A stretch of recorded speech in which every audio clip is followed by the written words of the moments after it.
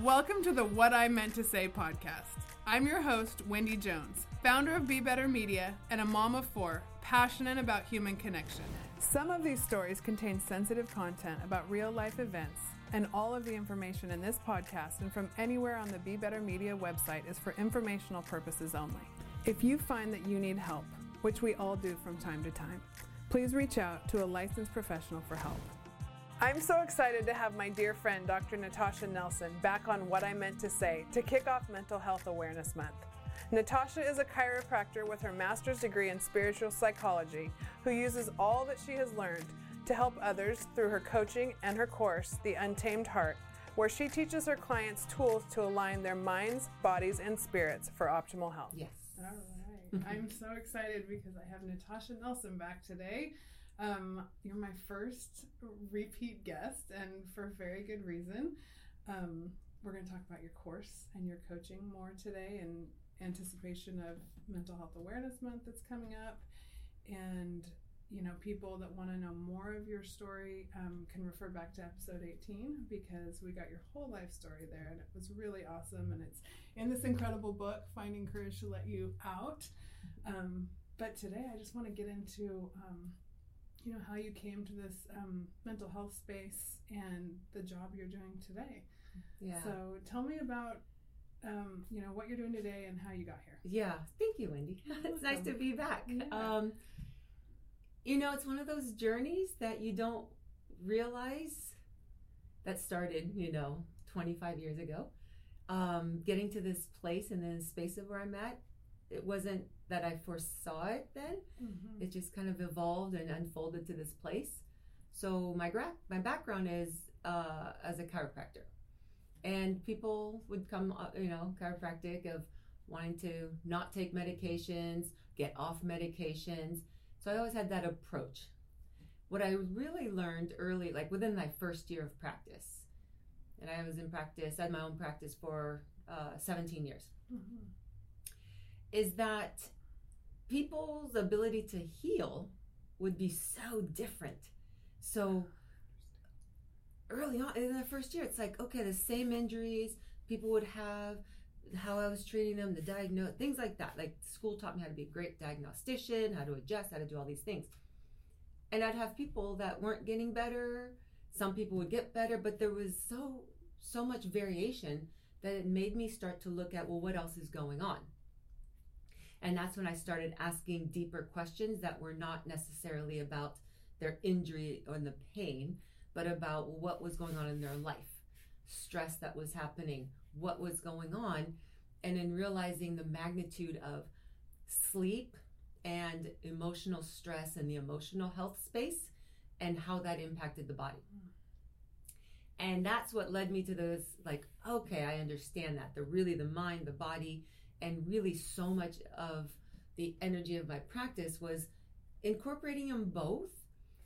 But really, I was in a place where I understood how to talk to people that stress was an effect and how to get to that, okay, that's what's going on. Mm-hmm.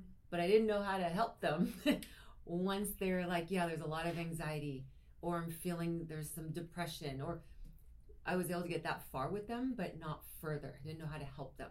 Mm-hmm. And then when I started to go through my own, ups and downs and the challenges, and it was not to help my patients, but it was through my own life experiences that I went back to get my master's in spiritual psychology. And it's that once I learned how to really understand what was going on inside of me and heal all of those emotional issues that had been, accumulated through my life, and then, working on releasing them, that's how I learned how, okay. And then I always thought about, well, what are the things that I wished I had known that turned into, okay, well then those are the things I'll share. And if somebody wants help with that, that's what I can help them with. And that's how it turned into the space of what I do now. I mean, honestly, you hit on so many things, and that's why we're friends. It's way beyond sharing volleyball courts next to each other. But that precept of, one, being able to use your own life experience, not just to improve yourself, but to help somebody else. And I think that is honestly the through line of the way the world gets better. because we're all human and we're all going to go through all, painful things in our lives. And that whole question of like, why did this happen to me? The only way that I have found to answer that is that it's going to grow you and you're going to be able to help someone else. Yes. So that to me gives me chills every time, and it gives meaning to suffering, which is just a really hard thing to do. It is, and it helps kind of make sense. It's not like it makes sense of the world, but it's really about, it gives me a sense of purpose of, okay, there are things that I may be with a client that says something else, and I go, oh my gosh, I remember that from my childhood. I remember that when I was in my teenage years, and connecting with that and being able to share what I learned through it makes it all feel like now I'm not stuck there. I have a reason and purpose of why I want to get through it and what I want to learn from that. And then it's really what to do with it all. Well, what do I do with all of this experience and all of the stuff that I learned? And that's the point for me of what brings me such joy and sense of purpose is, well, now I have information and resources and tools to help other people going through things that I understand. Yeah. And that's what I do. And that's what feels so connecting and important. And I think the thing that is so fascinating about the way you've joined those two careers, the paths, and I know you call yourself a life doctor, which I'd love to get, I want your definition on that, but what I hear and what I learned first from you, I'd never heard a chiropractor explain it in these words, that the alignment that you work on physically is affecting your nervous system. Mm-hmm. I had never, and I was like, when you said that the last episode, I was like, oh, duh. But I'd never put it together before, that was really the physiological purpose of one of them, of alignment. And so when you couple that physiology and medical background with, the mental health and emotional, spiritual, psychological work, for me, I mean, I don't know, as an athlete or just being a person that's always been incredibly in touch with my body, it makes so much sense. So I get how you got to the concept of life doctor, because you are encompassing all these things, but I'm also curious as to like, did that title just like pop into your head, or how did you get there? So, from the chiropractic perspective, I came from the school of, Palmer Chiropractic is it was the original. That's how chiropractic started, with D.D. Palmer. So Palmer Chiropractic is from that philosophy that, even as a chiropractor, I'm like, I'm not treating any condition in the body. Me adjusting the spine is what allows the nervous system to function properly, so that the brain can talk to the body can talk to the brain, and the body is just doing what it knows how to do. And with that principle, it was like, okay, well, I'm adjusting the spine to make sure the communication is free and open to the best of its ability, and then the body will do what it can to the best of its ability. Everything else is just helping it along. And I took that same principle, I think, just because mentally it's there's a logical, practical kind of way to go, which is, in my practice, a patient would come in and, low back pain or headaches. Okay, well, let's do an exam. Let me find out your history. Let me, take x-rays. Let me do the diagnostic to find out for sure if it's a chiropractic related issue. And if not, I would refer out. Mm-hmm. And then I would know if it's chiropractic, then we start with this, if it doesn't work. So there was a logical path that I was going through. And now with the work emotionally, it's like I still have the same practicality of it. Okay, there's an emotional pain. Let's do the history. Let's do diagnostics. Let's find out for sure what it is. Because there needs to make sure that if we're going to apply an emotional solution, it has to be an emotional problem. I think so much of where the challenge is that somebody could have a physical pain trying to solve it with a chemical solution.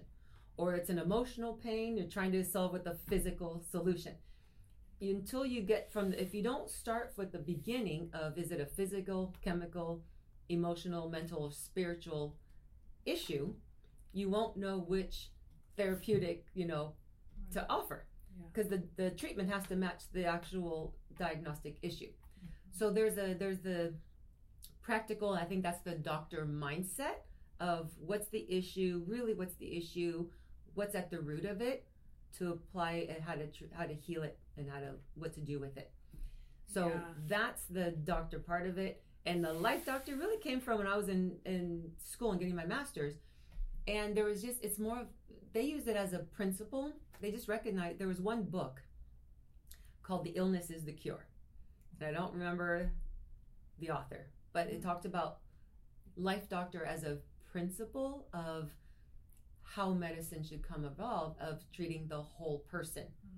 And I remember reading it, and it was like, hit me like, oh my gosh, that's what I've been doing. I just didn't know that there was a term. And so, don't you love that when your intuition meets with like some wisdom or science out there? That is my favorite. Loved it. And I was like, life doctoring, that's what I do.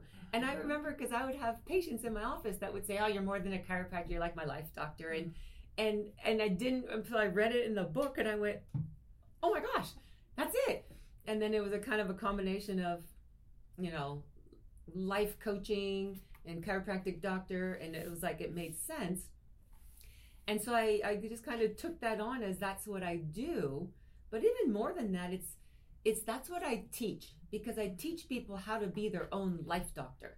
I want people to know how to have the information to at least start that process to feel like, okay, I have the tools and resources and skills to handle emotional aspects of my life, to handle whatever is going on. You may need help, and you'll know how to ask for help, but just start with the idea of, I teach people how to be their own life doctor, because I don't want people relying on me as their source of treatment, because then I'm no different than just a pharmaceutical, prescription. Yeah. I don't want to be that role. I'm like, no, let me teach you, let me show you, let me give you these skills so that you can like fly. Yeah. But that's what gives people ownership and responsibility for their life, their health, their body, their mind, is with the tools and skills to say, okay, I can take responsibility for my life. So that's really how that all came about to what I do now. Yeah, I mean, that gives me chills too, because I'm such a believer in that path of exposure. Yes. And like that there it really is. We're so diverse as humans. I mean, we want so many of the same things, and belonging and connection and all of these things that really add joy and meaning to our lives. But there's different ways for everybody, depending on what they've been through, depending on their personality, or so many different things. So it's like that exposure to, hey, did you know this was out here? Yeah. And guiding, because it's nice to have someone who, I always feel like there's always someone ahead of me on the path.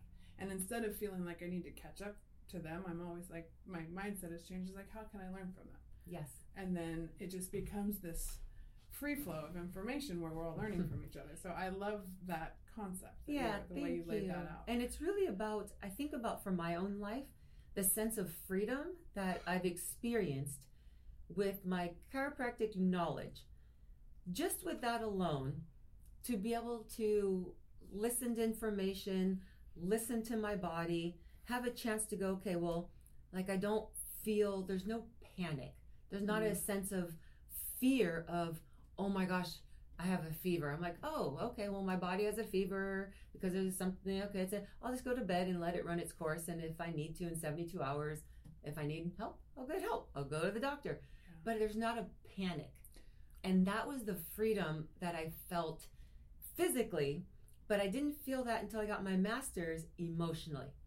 And the freedom of the emotional freedom of, okay, I have ups and downs. I might have a challenging day or a challenging situation, but I don't feel afraid of the emotions that may come up. I don't feel afraid of the feelings, because I feel like, oh, now I know what to do. I have a plan, an algorithm. I have my scent, and if I need help, I'll get it. Mm-hmm. But at least I know what to do in the initial stages to not panic. Yeah, and it's huge, because there is so much overwhelm and there's so much information out there. And what you're bringing up for me, it's like we hear so much about anxiety and depression, and there's so much addiction out there these days that, I'm wondering, for you, how you define those things. Yeah. And if someone comes to you, because I think those are such prevalent issues, and maybe some of the tools that you help people to work through anxiety, depression, and That's addiction. such a great, I'm glad we're bringing this up, because it starts with being able to understand what's happening. And I think I like definitions, I like words, because they have meaning, and it's really just a sense of being able to understand and connect in the place. And I work with, so addiction, depression, anxiety, to me, those three go together, and it's kind of the wheelhouse of what I work with. I don't work with people who are in an active addictive phase, whether it's drugs or alcohol or gambling or porn. Like, I refer because they need help that's beyond my scope. It's like, just like from chiropractic, I got to know if it's a chiropractic case, then I can work with it. So I work more with so when people coming out of an addiction, whether it's a facility or treatment of some sort, and they're reintegrating into life, but with the same people in the same world that kind of triggered all of the addiction issues to begin with. And now I work with them to go, okay, well, what are the skills that you need to have conversations about boundaries? What are the tools that you need to manage emotions when you get triggered? But it starts with the place of understanding how those three go together, because most people don't realize if you have one, chances are you have all three on varying degrees.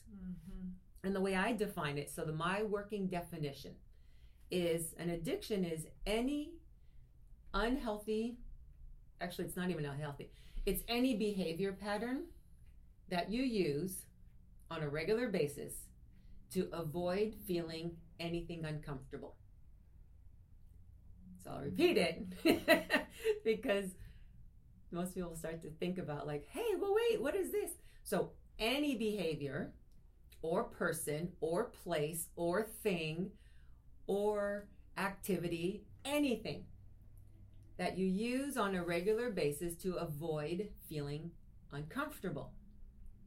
And if you look at that definition, you realize, yes, we are all addicts. We all have varying degrees on a scale from 1 to 100. Everybody's in there somewhere, because everybody knows the feeling of feeling bored and reaching to their phone. Like, that's the most simple. There's nothing inherently wrong with the phone, and there's nothing wrong with being bored, but feeling bored feels so uncomfortable that it's easier to say, oh, I wonder what's going on in my phone and my text and whatever, instead of just sitting and feeling uncomfortable. And a lot of times nowadays, I mean, a quiet mind is uncomfortable. Yes. And that's the uncomfortable feeling that most people are trying to avoid is, oh my gosh, whatever is in there, I don't want to have to deal with it. I don't want to have to face it. But really, I don't want to have to feel it because I don't know what to do with it. Most people, once they have tools, like I know for me, once I had tools of what to do with the uncomfortable feeling, it doesn't mean I like them. I don't mean I want them. It just means I don't run away from them anymore. It just means like, okay, well, this is what's coming up. Okay, I got to face it and deal with it. Well, let me go to my tool bag and come up with the tools that I need. So that's the working definition that I have with addiction, which is uncomfortable feelings in current time that you're trying to numb yourself and avoid and distract yourself from. How that ties in with anxiety and depression is oftentimes when we feel uncomfortable, we're feeling the feeling now, but it's connected to the thoughts that are not in current time. The thoughts that we have are either in the future or in the past.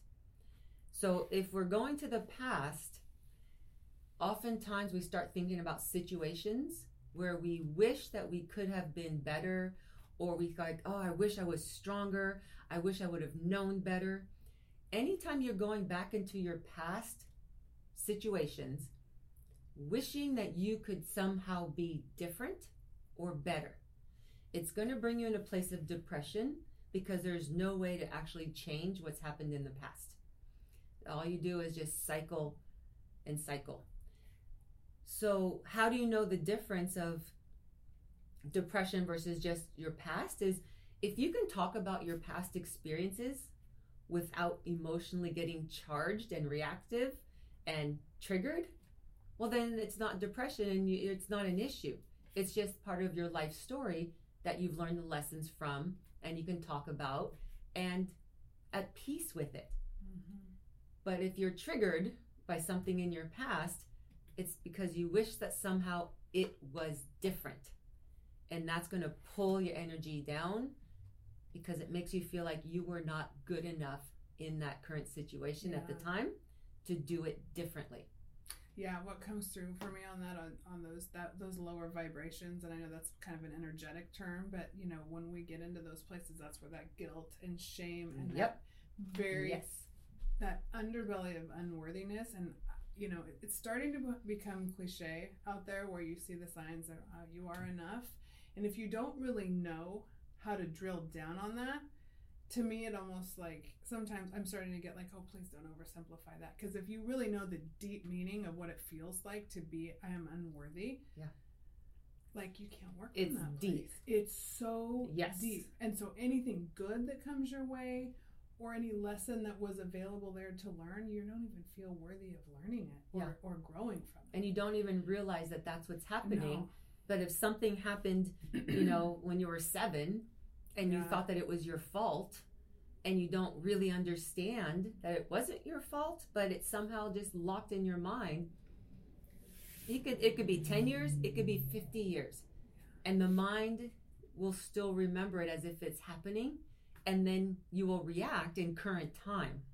You'll react if you get triggered, you'll lash out, or you'll shut down and withdraw, or you'll sabotage yourself. Somehow you're reacting now to what happened decades earlier, because you're still stuck in your mind, is still stuck in the past of, I should have known better, or I should have done it differently. I wish I was better or stronger at the time. Mm-hmm. And there's just no way to ever change that. So you don't get out of that cycle until you finally let go of wishing that the past could have been different. Of course, we all wish, like, we didn't have to go through it. But there's a difference between, it sucked, I wish I didn't have to do it, versus really still feeling like it was your fault and you should have done something to prevent it. Mm-hmm. That's what keeps you stuck in the depression of the past. Yeah, that makes sense. So if depression is the past, anxiety is going to be the opposite spectrum, which is the future. And, you know, I was in Girl Scouts, and, you know, Girl Scout motto of like being prepared, you know, knowing in advance, and also had a mom who was very like, if you're not 10 minutes early, you're late. Like there was a lot of that in the rules drilled into me early on. And there's a place for that. There's a place to know what's on your schedule and what, you know, is going to happen next. There's place for that. Anxiety is when you're in the future. It's like you're trying to think about all the possible painful situations that could come up in the future and trying to preemptively stop them now in current time. So being prepared is different from trying to think of everything that could happen and trying to stop it in advance. And you can't do that. Yeah. You can't live in the place of, I'm going to prevent any and all painful things from happening in my future. It just is not possible. You can't plan tomorrow, and you certainly can't plan 10 years out, and there's no way to currently take action on something that hasn't happened yet.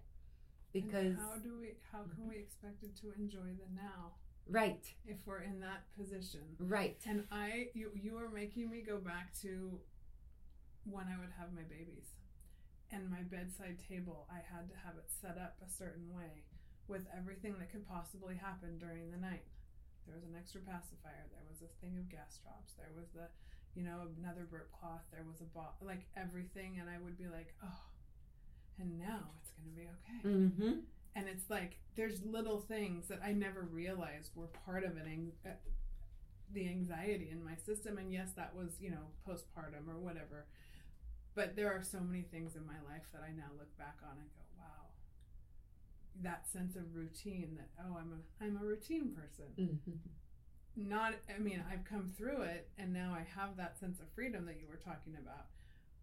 but it's so much of it came through this learning about anxiety. So I can identify so much with what you're saying. Yeah, and that's where it came from for me too, to understand how much my mind would get into that place of, oh my gosh, I have to do this so that next year and when I retire and when and oh my God, and that's the anxiety that will just cripple. It would paralyze me. It would paralyze me, because then I would realize I can't take everything off the table. I can't prevent everything. And it was really for me with my daughter, she's almost 14 next month, and realizing like, well, I have to let her go. I have to let her do stuff. I have to let her, she wants to go and be out with her friends. Like, yeah, I can't just think, oh my God, I want to keep her in the house and keep her so she never gets hurt. Well, she's going to get hurt. My job as a mom is to teach her how to deal with that. Mm-hmm. And that's really what helped me is, oh my gosh, like that's what my job is. I can't keep her in a container. Yeah, I know, because you're hitting on the parental relationship there, but even that sense of control in any of our relationships. And that's the premise of all control. Yeah. Is anxiety is the idea that you can control anything. Which, especially other people, which is the whole, there's two things, trying to control people and trying to control the world and trying to control nature. Mm-hmm. And it's just not possible. Right. And, I think about that because I love the ocean. Mm-hmm. And just everything for me, like I love nature, but the ocean is the top of where nature for me. And I always think about our emotions and feelings like the waves. They're going to be there. They're going to be coming every day, all day, nonstop. Some days they're little blurps. Some days they're pretty flat. Some days they are so violently crashing that seasoned surfers are on the sideline watching, going, yeah, we're maybe not getting in today. Yeah. And that's how I feel like now, in that place of I look at all the feelings, emotions, I just go, oh, if I can treat what comes up the way I look at the ocean, which is a great deal of respect, I'll still go play in the ocean. Mm-hmm. I can still go play, but I have a different understanding of the waves and the currents and, the ground, and just kind of like, okay. But not trying to, like, anxiety is trying to control it. Yeah. You can't control the ocean and the waves. It's just, it can't happen. So but the tools and training, I feel like that you know and can provide are the things that help us just know how to respond. Yes. Right. And that is, there's a quote that I love because you were talking about those like early principles of like my mom taught me this and those types of things, that are like, it's discipline, it's hard work, and all of those things. And like I said, there's so much of that in your book and in that first episode. But Matthew McConaughey in his book Green Lights has this quote that just stuck with me. That's called, it's conservative early, liberal late. And I was like, oh, yeah, that's genius. Yeah, because we do need things that ground us in hard work and knowing how to show up for ourselves and at school, and to know ourselves well enough to build that confidence to go out in the world and do things. But once we have that concept of being able to be kind to yourself, because we all know, I mean, obviously there are troubled childhoods, but when the buck stops with you as an adult, there really is a freedom in being able to know yourself well enough that that grace and empathy for others and yourself is something that goes along with the happy adulthood, right? Yeah. There is no perfection. Right. Hey, I hope you're enjoying this chat as much as I am. For more great content, courses, and lifestyle, go to BeBetterMedia.tv. There's no perfection. And I think part of what you tapped into is, I think about, what makes us as human beings. Happy is an interesting word. I don't use that word. Because I've asked people and they say, I just want to be happy. I go, good, well, define happy. And they're like, they can't define it. I said, well, that's why you don't feel it, because you can't define it and it floats with your feelings. Mm-hmm. So it's an awful measure. But content and fulfillment. Yeah. Because I can be going through some tough something but still have a sense of contentment and some fulfillment and a place of okay, and that keeps me grounded. But really what I learned is that the groundedness and that contentment comes from knowing myself, trusting myself, and I trust that myself with like my own sense of integrity. Like there's morals, there's values. It's not about being perfect. It's not about having to know all the answers, but it's about knowing that I've developed a sense of there's discipline, there's a respect for people and life that I see. And I just go, okay, if I observe that and I live with some sense of grounding in that, then somehow things like make sense. And I'm not getting angry and not flying. I'm not going ups and downs because there's a sense of, okay, there's a humanity part. There's nature. There's also, I trust myself because I've shown my own self, like the alignment between my head and my heart and my own integrity of, I know what it feels like to have to do something that's really hard and do it and feel the awfulness of doing something that I know I needed to do and knowing what it's like to get to the other side and like, oh, I'm so glad I did it. Oh my gosh, that's so true. And I'm wondering maybe that's something that comes through in your course or obviously in your coaching, but can you speak to that person? Because I've definitely been in that place where we have to do hard things. I mean, whether it's building a business or answering a question in a class or, putting ourselves out there is hard. And it's easy to avoid. Right? But what you just described is that amazing confidence and place where you're building. But what happens when things are crossing our path and we go, I'll do that tomorrow. Yeah. What that sense of procrastination that comes with I know comes with anxiety, but can you describe what happens for people? Yeah. Because so it's a big one. Regardless of the goal, whether it's working out, whether it's writing a book, business, you're going to be placed where as you grow, there are situations that you realize are uncomfortable. Conversations that you have to have or actions you have to take, it's uncomfortable. And there's something in you that has to be able to say, yes, it's uncomfortable. And okay, I'll just do it, even because I know I need to, even if it's uncomfortable. And that for me has come with, I think that's one of the biggest things about sports for me and working out, because I love working out and I love playing, but I don't love work. I work out, say 5 days a week. Doesn't mean I love every workout.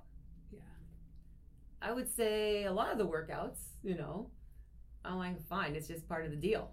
It's part of the deal that I have to do this. And you just accept that, oh, okay, here's the plan. Here it is. Okay. And so sometimes my workouts are, I just got to get through it and get through the grind and be done with it. Check it off the box and be done. Because I also know that that's only 10% of the time. Right. Even if it's 20, who cares? Majority of the time, I'm like, I enjoy working out. Great. Yeah. And that same principle is what comes with, I'll say, business. The procrastination piece is interesting because when I talk to people about procrastination, it always comes down to one of two things. You either don't know what to do, or how to do it, or you don't want to. It's really simple. So then you just go, okay, well, if it's you don't know what to do, okay, well then ask for help, find the information. And then when somebody who's done this before says, here's what you do, then you should be able to say, oh, okay, like I'll do it. Or there's the piece that says, I know what to do, I just don't want to do it. And the don't want to do it, there's always an uncomfortable feeling that usually is about a judgment. Judging that I'm not going to be good enough, it's not going to be the right thing, what if it fails, what if, there's always a judgment below the surface. And the judgment says, oh, I don't want to look like a fool, I don't want to mess it up, I don't want to make a mistake, I don't want to, whatever, fill in the blank. And that procrastination piece. And then it just snowballs. Yeah. And it chips away at that credibility, right? With yourself. With yourself first. Yeah. It's not even about I mean, if you're being governed by what the world perceives, like that in itself is like a really hard place to evolve and produce anything from.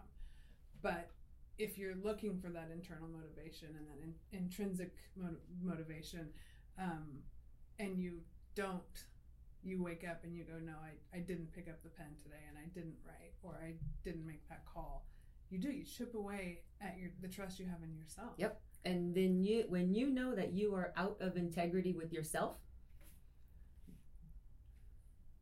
it will affect all of your decisions. It will also, because now you no longer trust yourself, but then it also bleeds into you won't trust other people, because if part of you says, well, I can't even hold myself accountable, then other people aren't going to do that to help me and want to be with me either.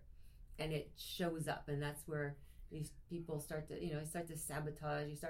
So it always comes back down to if there's something that you know you're supposed to do, it's like you ask yourself, well, am I not doing it because I don't know how? Okay, well, that's an easy fix. Mm-hmm. If you don't want to do it, well, then you got to reevaluate, well, what's the goal that you had, and is it still in alignment? Because you might be in a place where it was until it wasn't. And sometimes you get to the place when you realize it's so not true. There. I don't want to do that anymore. And evolution is okay. Yeah. And your goals and your desires evolve. And it's okay to say, you know what? Last year when I made this goal, it sounded really good and it really mattered. And now as I really look at it, I don't really want to do that. And the only way to know is when you get there, if you could just say, yeah, you know what? I'm good with shelving the whole thing. Like, I'm good. I don't need to do it. Mm-hmm. Then you'll know.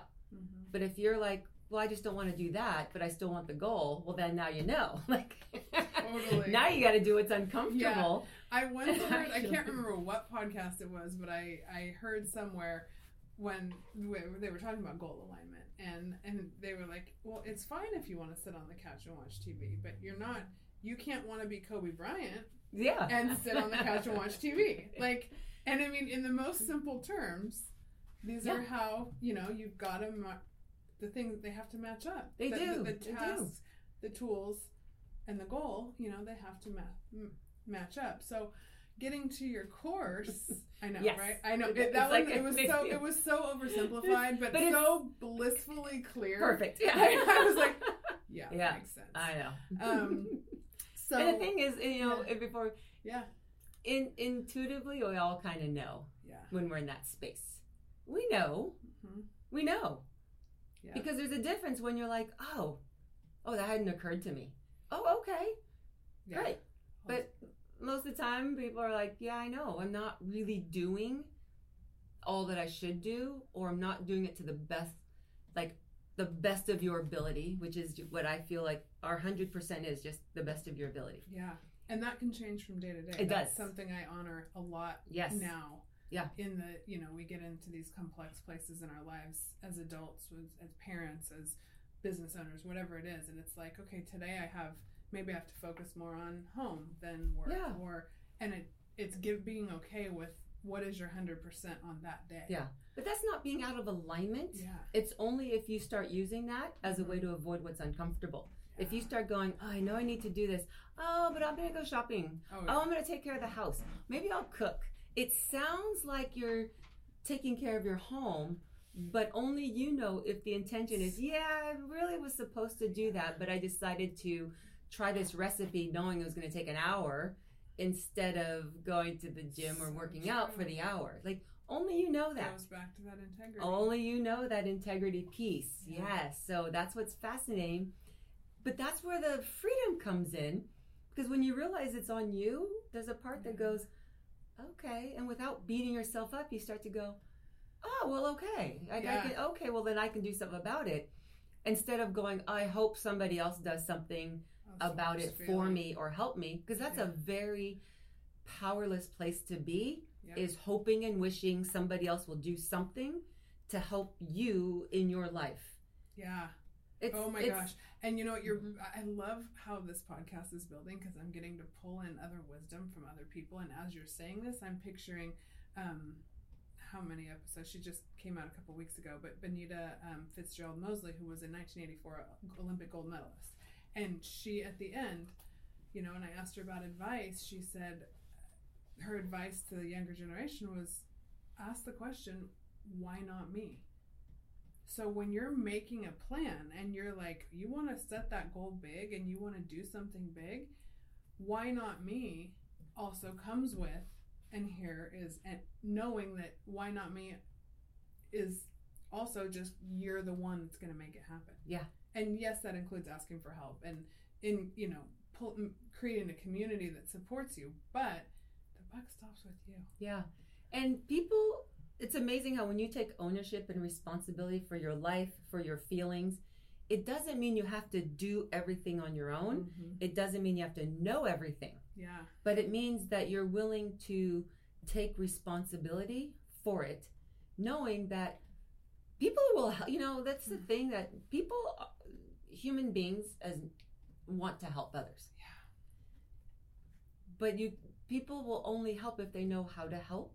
Yeah. If you ask for help with clarity about what you're asking for help about. Yep. And the only way you get the clarity is to know what it is you're doing and what you need and what you're stuck on. Yeah. And so being able to say yes, if you're asking a coach, right, a personal trainer, whatever, here's what I'm working on, and this is the part that I don't know how to do. Can you help me? Can you show me? Yep. Okay, then anybody, whether it's a coach or your neighbor, will say, oh, I know how to do it. Yes, I can help you. Yes. So when someone says, oh, people don't want to help, it's because you're not asking them in a way that they can help you. Right. So that's the bottom line. It's like, but you have to do the work first, and that work comes from the ownership of feelings. And I want to make sure I'm clear, that it comes across clear, that our feelings, they're real. Yeah. But they are not the truth of a universal truth that we're supposed to hold on to them, and that's not who we are. It's not our identity. They are feelings. They're meant to come up, give us information. We take that information, and then we gather and move on. Mm-hmm. And they're meant to come in and guide us, and then we let them go. And we all have our own individual feelings. While the feelings as humans are universal, not everybody feels them the same way, and they don't have the same meaning. And more importantly, it's like, yes, our feelings are real, but they're our responsibility. It's nobody else's responsibility to make your feelings go away or feel better. And there's something about, being able to know that, to be like, oh, these are my feelings. Okay. I'm responsible for them. Okay. Mm-hmm. And I don't need anybody else to do anything to make me feel better. Yeah. Oh, gosh, that's freeing. Absolutely. And that's what I teach in my course. So your course is called The Untamed Heart. The Untamed Heart.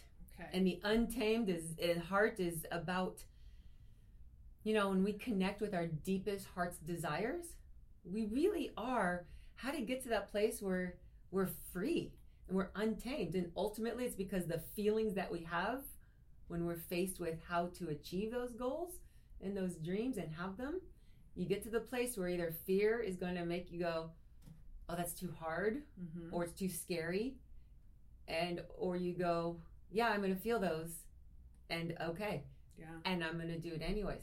I'm going to feel my way through it and do it anyways. Mm-hmm. And that's where the untamed heart is really about, the freedom of allowing yourself to have big goals, big dreams, big desires, and be like, okay, I will navigate my way through emotionally, feeling them, not afraid of them. Yeah. And I mean, it sounds like, it is such a huge concept to set like big goals in your life. But it sounds like in your course, you have ways that you help ground your clients in, like tools and training that make it feel a little less. So I teach different, really, I give homework. Okay. I don't read it. I read it. I don't grade it. Uh-huh. But that's where I start with the tools. Like one of my favorite tools, and I know you know this one, my favorite thing ever is writing. Oh, yes. Because the first step of being able to decipher a feeling is to actually know what you're feeling. And most people go through the same, I feel stressed, which by the way is not a feeling. It's a biological response to the emotion that you're having. And most people say, I just feel angry, or they start with, it's like angry, halt. Hungry, angry, lonely, tired. Okay. And I learned that with my daughter early on when she was 3. Go with your child, ask them, are you, when they're upset, hungry, angry, lonely, tired? And there are 2 that are physical issues and 2 emotional. That's how I started to recognize the difference. So HALT, HALT. But most people don't go beyond those. They just go, okay, I'm lonely and I'm angry, frustrated maybe, or overwhelmed. But they stick with the same 4 or 5 words. And there are probably 3,000 words in the English dictionary that describe feelings. I say we got to branch out. Because I know for me it was a big deal because I was the same way. I used to always just say I'm angry, I feel angry. And then I remember writing, and I remember going, let me look up in the dictionary, angry, am I angry? But really what mattered, one of the most important things I teach is, looking at not just the dictionary, but then look at the thesaurus. Because when I looked up anger, and it said annoyed, irritated, anger, rage. And when I read the word rage, my whole body reacted because I realized it was rage. There were things in me that I felt were rage, anger, beyond just anger, that I was trying so hard to control and suppress and pretend it wasn't there. And I realized that was the key for everything, was I had to go into that feeling. Yeah. And once I was able to get in there, I'm not afraid of it. So now there are situations and I go, okay, well, I'm just annoyed, or I can be mildly irritated. Sometimes I'm angry, and there's things that really hit the pissed off rage. But now there's 4 other words, and it's not just anger. And the reason that matters is, think about, if you're hungry, are you hungry, you want an apple hungry? Or do you need a full meal with all the nourishment and the supplements and everything to go with it? How you treat it is going to be different based on what you actually feel. So being able to understand the feeling, the emotion that you have, is going to help you know how to deal with it. So I always start with, you got to write it. Got to write it. Even if you sit there, because if you sit there and you can't write, well, then that's telling me that tells me a lot. And it's so true. And I mean, I wasn't working with the coach at the time, but I know way before I started writing, my blog, something in me every day was like, you need to write. Yep. And I'd be like, no, I'm not doing it. And then I'd go to bed that night and be like, God dang, you didn't do it again. And it stayed with me. Yeah. And I can't really remember how long, but it's true. I've learned by doing. Yeah. These feelings of procrastination and the things that we run up against when we're really pursuing our, and not just pursuing stuff, but I know for me, so, one of the big experiences of really recognizing how this all manifested was, when my mom, back in 2017, when my mom got sick, and when she was diagnosed with ALS, and we didn't know, could be 3 weeks, could be 3 years. I didn't know what to do, how to handle it. I didn't know. Yeah. But I remember just going, I had enough tools at that point where I said, I'm not going to run away from my feelings. I'm going to feel them all as I go. And I did. I felt everything. I wrote everything. Often, my mom and I had some of the best conversations because I could finally feel it and then talk with my mom. And there was nothing that wasn't left unsaid, but there was nothing that was left unfelt for me. I felt everything, wrote everything.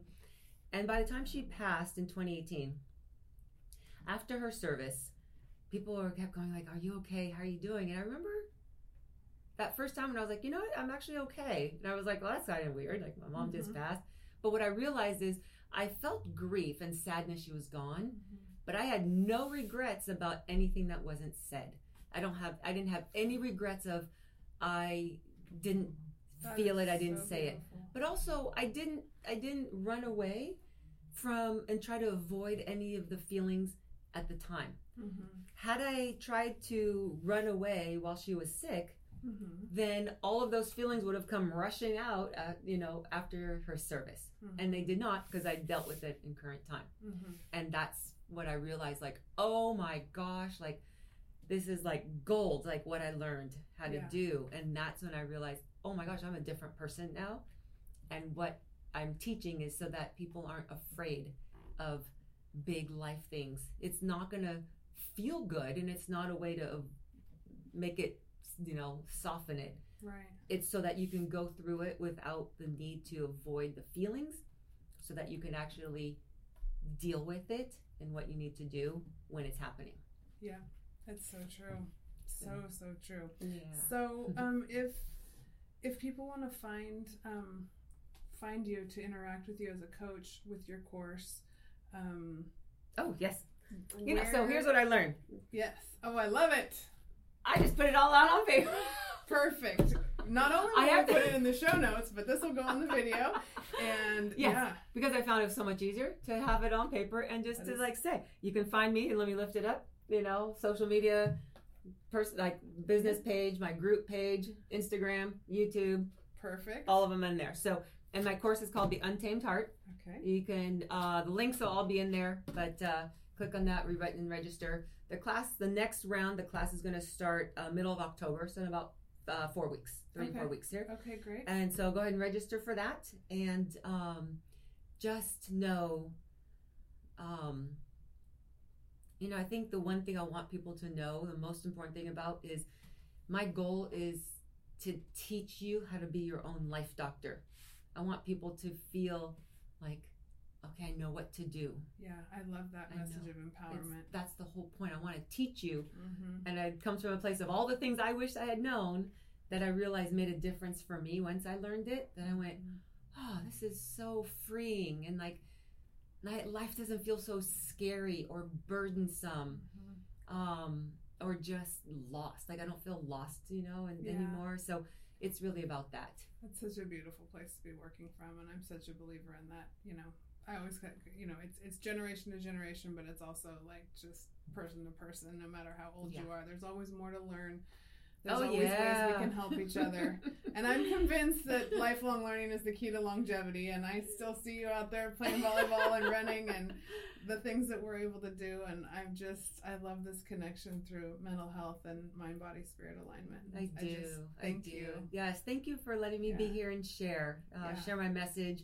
Yeah. Share I can't wait for what's experiences. coming. That's everything that we want to do at Be Better, is just connect the world with better content and better tools and services that are helping us manage this modern world that oftentimes feels like chaos, but it really can be quite beautiful. Yeah, it can be. So my message to anybody listening is, if you have any questions, you can find me on social media and send me a message, ask your questions, let me know, what is it that you need help with? And if I can help you, I will. If I can't, I know where to refer you. Like, I will help you with where you're at. I will guide you in the right directions to the right people or places to help. So you're not out there by yourself. You're not alone, and you're not stuck. So that's my message. So good. Well, thank you so much for joining me today. Thank you for letting me return and be with you. Absolutely. I love being with you, Wendy. I do. We do have fun together, so. Thank you so much. Thank you so much for listening to What I Meant to Say. If you enjoyed this conversation, you know what to do. Subscribe, rate, review. And for more great content, courses, and lifestyle, go to BeBetterMedia.tv.